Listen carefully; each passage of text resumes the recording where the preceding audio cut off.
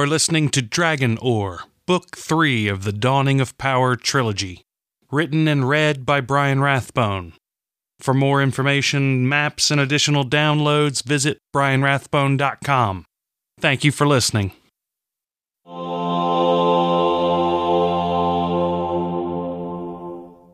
Chapter 13. Procrastination Robs the World of Countless Treasures. Massimo Arturo, Scribe. For a moment, Katrin simply stood, motionless. So much had happened in such a short time that she found herself in a state of shock. Only when Chase moved to her side and took her by the arm did she return to her senses. "Come over here and sit down," he said, and she let him lead her. On a huge chunk of what had once been part of Kirian's prison, she sat. "How bad is your leg?" he asked, looking over her wound. "I don't understand. You took this wound yesterday, yet it looks like it happened weeks ago." "I'm not sure," Katrin said, not wanting to admit what she had done, and very much wanting to keep the struggle with her subconscious a secret. No matter how ashamed she was of healing herself, despite the potential consequences, she was alive. Her heart broke a little when she silently vowed to bear no children, but she would not repeat the mistakes made by Enoch Geist. If she had no children, then there was no way Katrin could pass along any deadly traits. Still, tears slid down her face. "Whatever the reason," Chase finally said, "it's a blessing. Are you in pain?" "Only a little, but I'll be fine." "Is Prios hurt?" "I am uninjured, but I need rest." His voice was timid in Katrin's mind, and he approached her slowly, his eyes downcast. When he reached the chunk of rock, he climbed up next to Katrin, curled into a ball, and slept. Chase finished his inspection of Katrin's wounds. "Looks like you'll live. I think we should stay up here for the night. I'm going to try and find some wood for a fire and some food." Prios did not move or even open his eyes, but his voice whispered in Katrin's mind. "Both can be found in the chambers at the back of the hall." "There's food and wood back there," Katrin said, pointing. "How do you know that?" Chase asked. "Prios told me." "I thought he was asleep."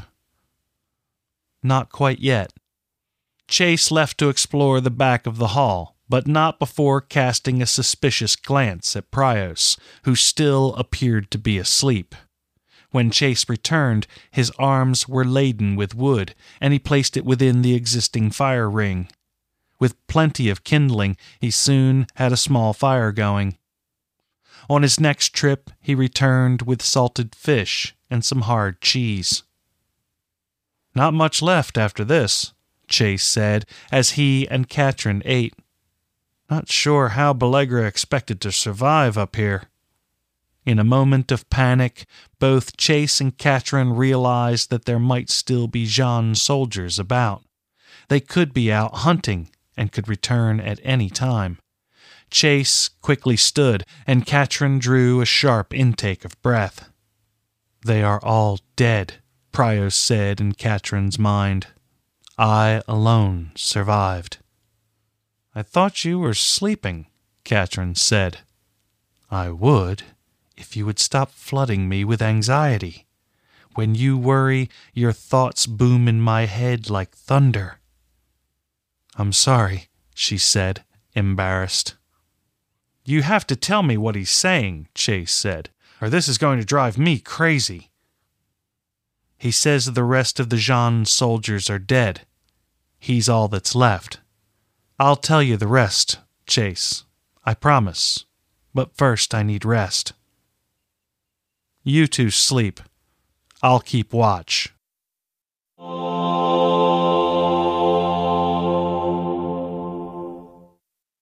Standing at the gunwales, Strom tried to relax, but his hands seemed to constantly clench into fists of their own volition. Osborne and Brother Vaughn were recovering from their wounds, and Strom was torn.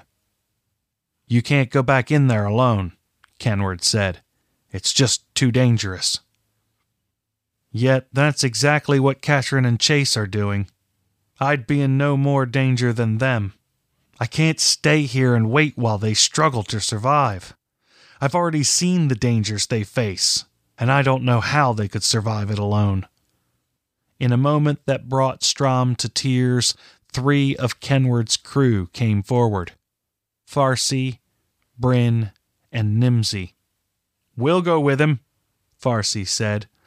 "Others volunteered as well, but we know we can't all go." Kenward seemed torn, and he paced the deck while he considered. Nora stood nearby, watching him, and she tapped the toe of her boot on the deck. "I'm sorry," Kenward said. "I cannot let any of you go. If you were lost, then chances are none of us would ever see our homes again. We simply can't afford to lose." "By the gods!" Everyone turned to see what had frightened Kenward, and Strom saw a terrifying sight. Like a wave of death, a black tide raced toward them. Like a single huge organism, it moved faster than the swiftest horse. Strom braced himself and offered a hasty prayer, knowing they would need every bit of help they could get. No longer could he hope to find Katrin and Chase. Now he could hope only to survive.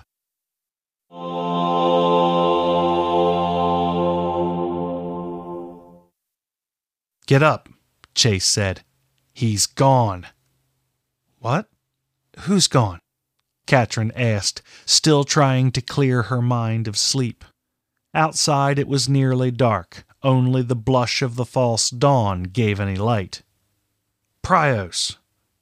With a wide yawn, Katrin sat up, her body stiff and sore. "He'll be back." "How can you be so sure it's not a trap? He could be going for help. I know he said the rest were dead, but I don't trust him." "Prios and I are connected," Katrin said. "There is a bond between us that I cannot explain, but I know it's there. We can trust him, I assure you of that." As if to prove her point, Prios returned to the hall in that moment, carrying a basket of freshly caught fish. "Breakfast," he said in Katrin's mind. "Thank you," Chase said after Katrin relayed Prios's words. "I'm sorry I didn't trust you." "Trust should be given only to those who have earned it. Maybe, someday, he and I will trust each other. Maybe today." Katrin relayed his words, but Chase made no response. Instead, he helped clean the fish while Katrin sliced the roots Prios had found. Using Belegra's cookpot and a jar of fresh water from his stores, they made a bland but filling stew, and knowing they would need all the energy they could get, they ate all of what they had. When they finished the meal, Prios took Katrin by the hand and silently led her to the back of the hall.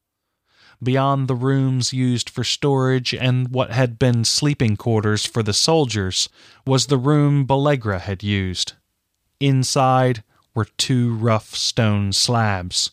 He'd used one for a bed and the other as a table. On the table, next to the remains of a burned-out candle, was a stack of leather-bound books, and Katrin looked upon them with undisguised fear. "The books are not evil. They are just books. Perhaps you can do some good with them." Despite his words, Katrin reached out for the books with trepidation, haunted by the fear that Belegra had left a trap for her. When she lifted the books from the table, though, nothing happened, and she felt foolish. Taking those and a few other items that could be useful, she loaded them into her pack. Chase and Prios rummaged through the stores and filled packs for themselves. As they reached the entrance to the hall, Katrin looked over the mountains, down the river valleys, and to the sea. There, the slippery eel waited. "Let's go home," she said.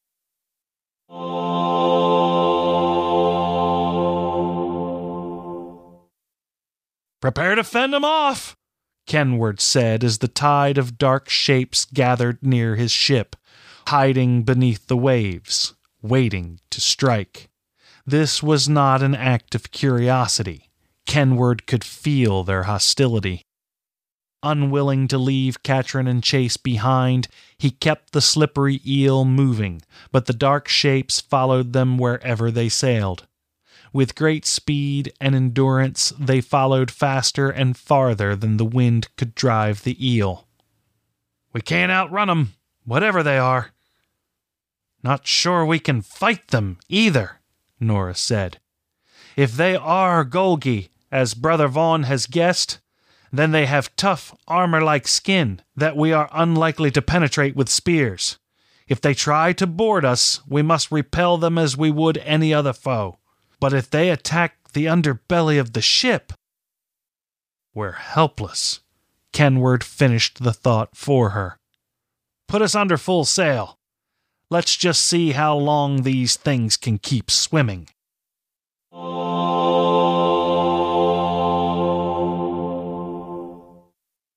Finding the way back to their boat proved to be more difficult than Katrin had imagined. Surrounded by dense forest, it was easy to lose their way, and each time Chase had to climb above the canopy to gauge their course, they lost precious time.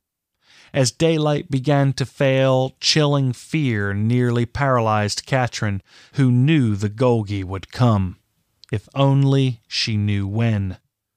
Climbing and cutting their way through the underbrush while trying to remain alert for danger was exhausting, and Katrin swayed on her feet, taken by a spell of dizziness.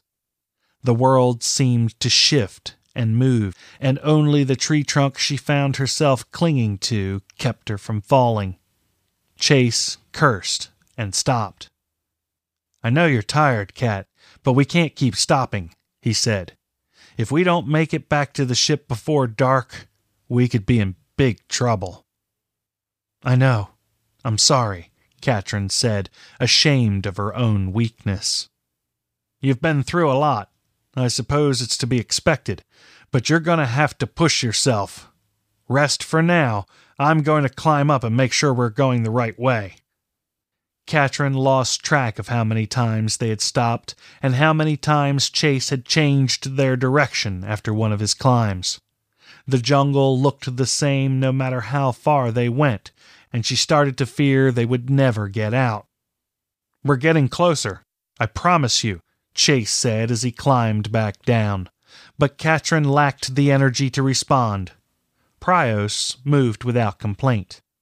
When Katrin rested, he rested, and when she walked, he walked with her.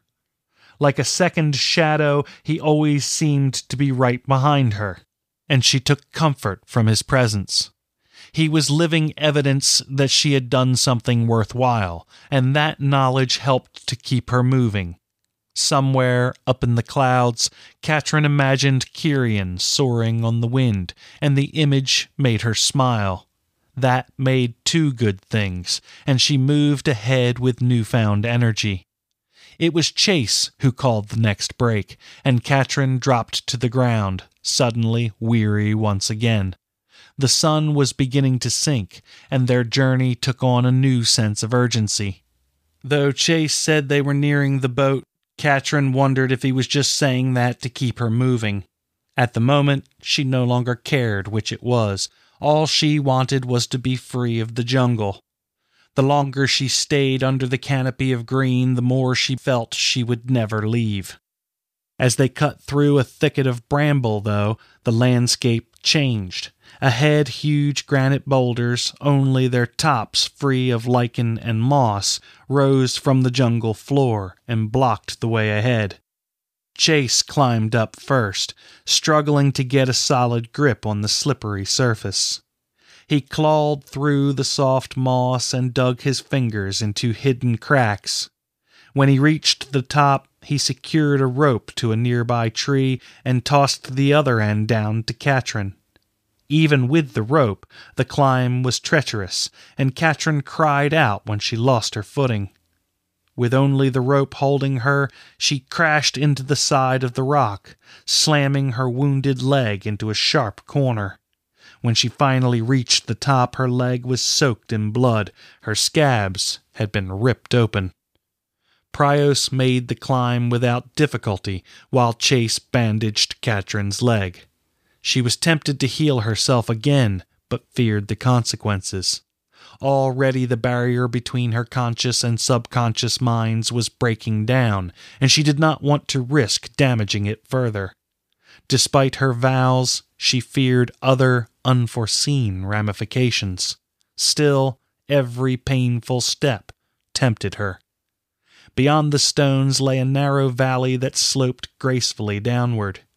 "Now we just need to keep moving lower," Chase said. "Eventually we should find water, and from there we should follow the shore until we find the boat." Bolstered by Chase's confidence, Katrin moved as fast as she could, and they started to make what seemed like real progress.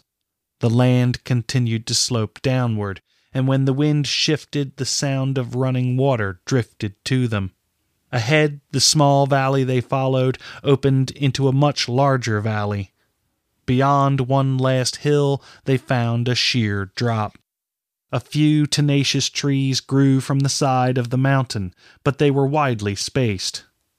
"I'm going to look for the best way down," Chase said. "Wait here." Katrin and Prios found a shady spot and leaned against the spongy moss. "I think I see where we left the boat," Chase said when he returned. "There looks to be a way down, but it won't be easy." "Let's not waste any time," Katrin said as she stood. "I just want this to be over." Chase led them along a meandering path, where they followed a ledge that was, at times, only a hand's width across. Using his knife to create handholds in the soft limestone, Chase did what he could to make the climb easier. There came times, though, when they had no choice but to jump between large rocks and boulders. Chase led the way, and some of the rocks moved when he landed. Katrin could only hope they would stay in place long enough for her and Prios to cross. Each landing brought new levels of pain. Blood seeped through Katrin's bandages, and at times dizziness nearly overcame her. Her vision became cloudy and blurred. Chase allowed her to rest, but the breaks were kept short. Even when they did stop, Katrin found it impossible to relax in such precarious positions. When they finally reached the shore, her will was nearly spent. Soaked with sweat, her hair hung down into her eyes, causing them to sting and burn. Her legs trembled with every step, and her breathing was labored. "Be strong." Having Prios behind her, enduring the same trials yet never complaining, helped Katrin to remain focused. She could not fail him now, not when they had come so far. "There it is!" Chase shouted. Katrin made it to the boat before she collapsed to the ground. Prios helped Chase gather wood for the signal fire. Unable to find much dry kindling, Chase shaved bits of bark into a pile. Prios struck the flint, and each spark was like a ray of hope. When one finally caught and the air filled with smoke, Katrin began to believe they might actually make it. As the fire established itself, flames leaped high into the sky, but Chase said it was still not enough. He and Prios gathered as many pine branches as they could find, creating a pile near the fire. Then, when they had what he considered to be enough, they threw it all on top the fire at once. For a moment, it looked as if they had extinguished the fire, but then great billows of smoke began to pour around the pine needles. In a blinding flash, the fire erupted with its full strength. Popping and hissing, it sent flames and burning embers high into the twilight skies. "And now," Chase said, "we wait."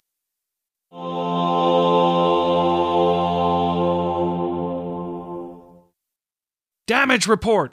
Kenward shouted with the slightest hint of panic in his voice, his knuckles white from clutching the wheel. "The hull's not been breached, but they've beat joints loose in places. We've got 1,000 small leaks," Bryn replied. "You're making too much speed for the shape we're in," Nora said. "The eel will come apart if we keep this up." With the wind at his back, Kenward could not resist the speed. He needed to get away from the boiling Golgi to give his crew time to make repairs. Though none of the beasts had shown themselves, Kenward was now convinced it was the Golgi they faced. These creatures were clever and strong, and, if nothing else, determined. "Maintain current speed. Make repairs as best as you can. Keep in mind that we'll most likely get attacked again." "Yes, sir," Bryn said before spinning on his heel and running below decks. "It's your ship," Nora said. "I'm going to supervise the repairs. Send someone for me if you need any advice to ignore." Drawing a deep breath, Kenward hoped he was right. All of their lives were at stake, and he had never felt more vulnerable. In all his close encounters, he had always been confident he would somehow survive, but now he had a sick feeling in his stomach. "Smoke, sir! The signal fire's been lit." "Boil me," Kenward said, knowing he needed to make repairs before going back into shallow waters. That was where the Golgi wanted him. "What am I supposed to do now?" "I just saw a bright flash, sir, as if something exploded," the lookout yelled, and an instant later what sounded like a thunderclap reached them. "Set a course for the signal fire," Kenward yelled, his mind made up. As his gut continued to churn, he wondered if he was taking his final risk.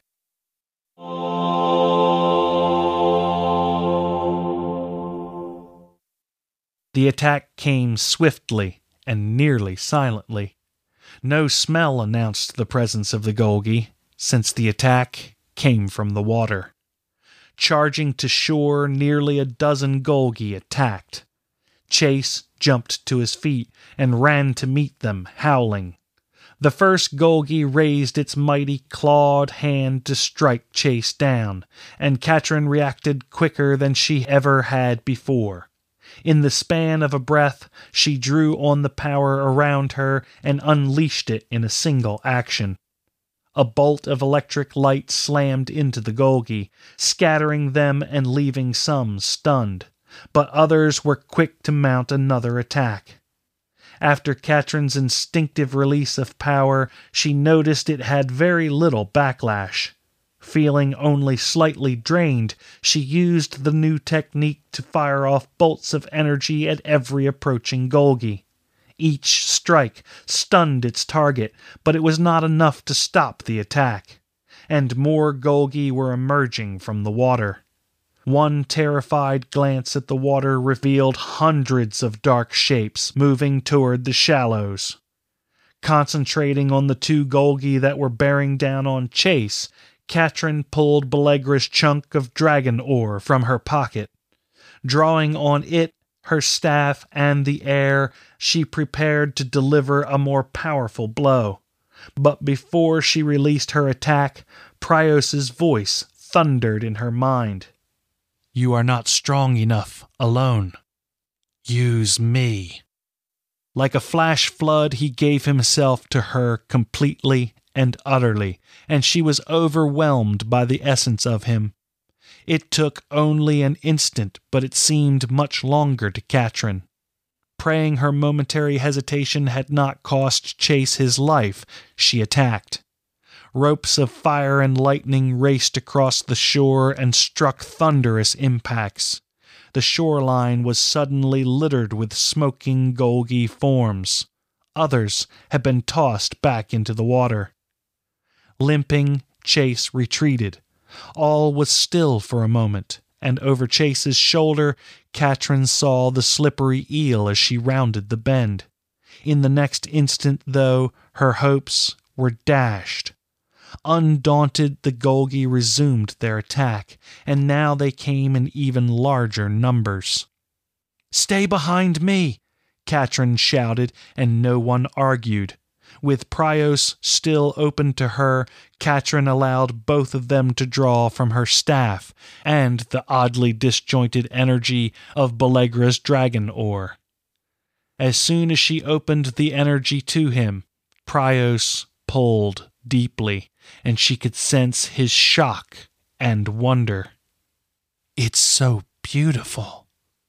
Almost drawn in by his fascination, Katrin had to pull herself back to the fight.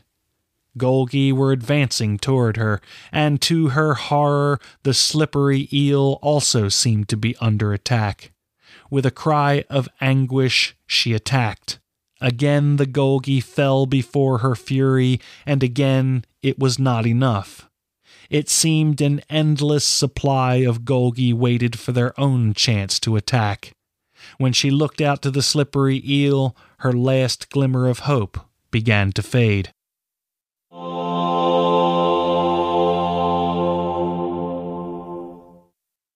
Kenward watched as his ship was overwhelmed. Golgi clung to the slippery eel, pulling her lower in the water. Some tried to board the ship, but most seemed content to pull the ship under with their sheer weight. One of those bold enough to make the deck had his mother cornered, and he rushed to her aid. The beast turned as he came, screaming, and Kenward thrust his spear into its reptilian eye. Issuing a shrill scream, the Golgi dropped back over the railing. "Go for their eyes!" Kenward shouted, but he knew it would not be enough. There were simply too many.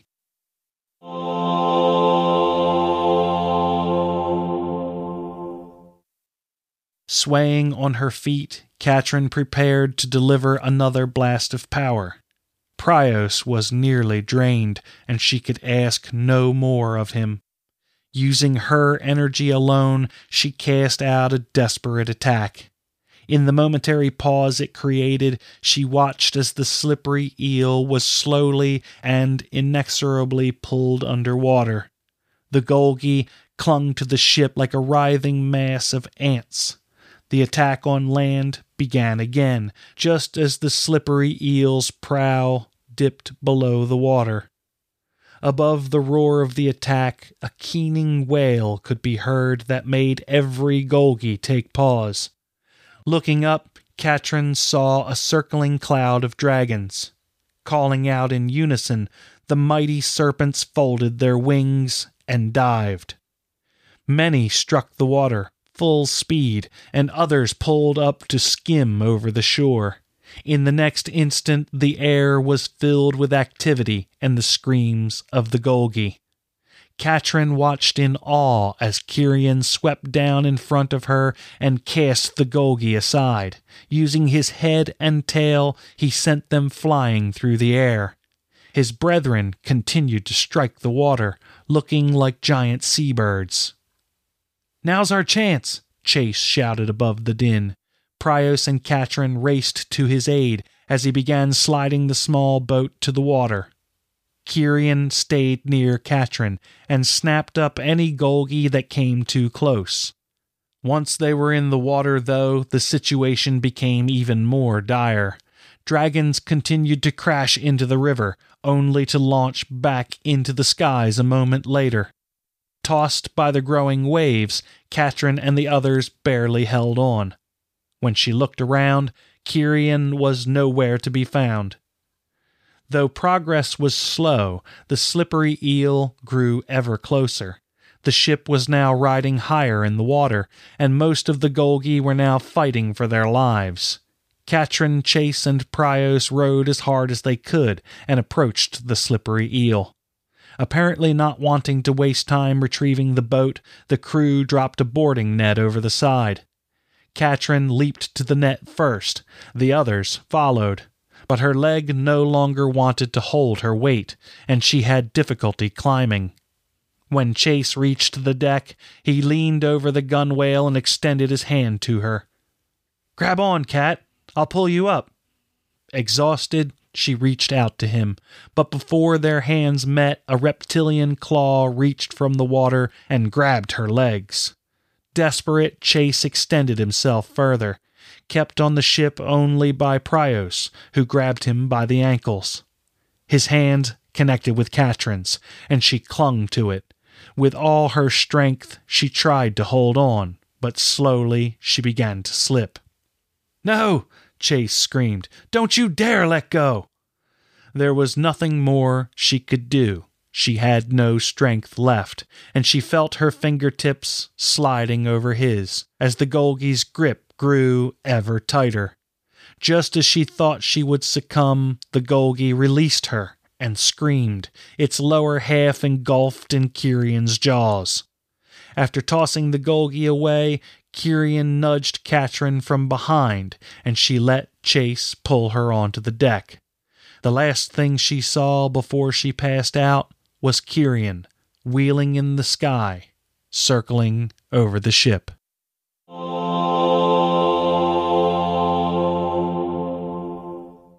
That concludes this episode of Dragon Ore. Thank you for listening. For news and the latest releases, visit PodioRacket.com.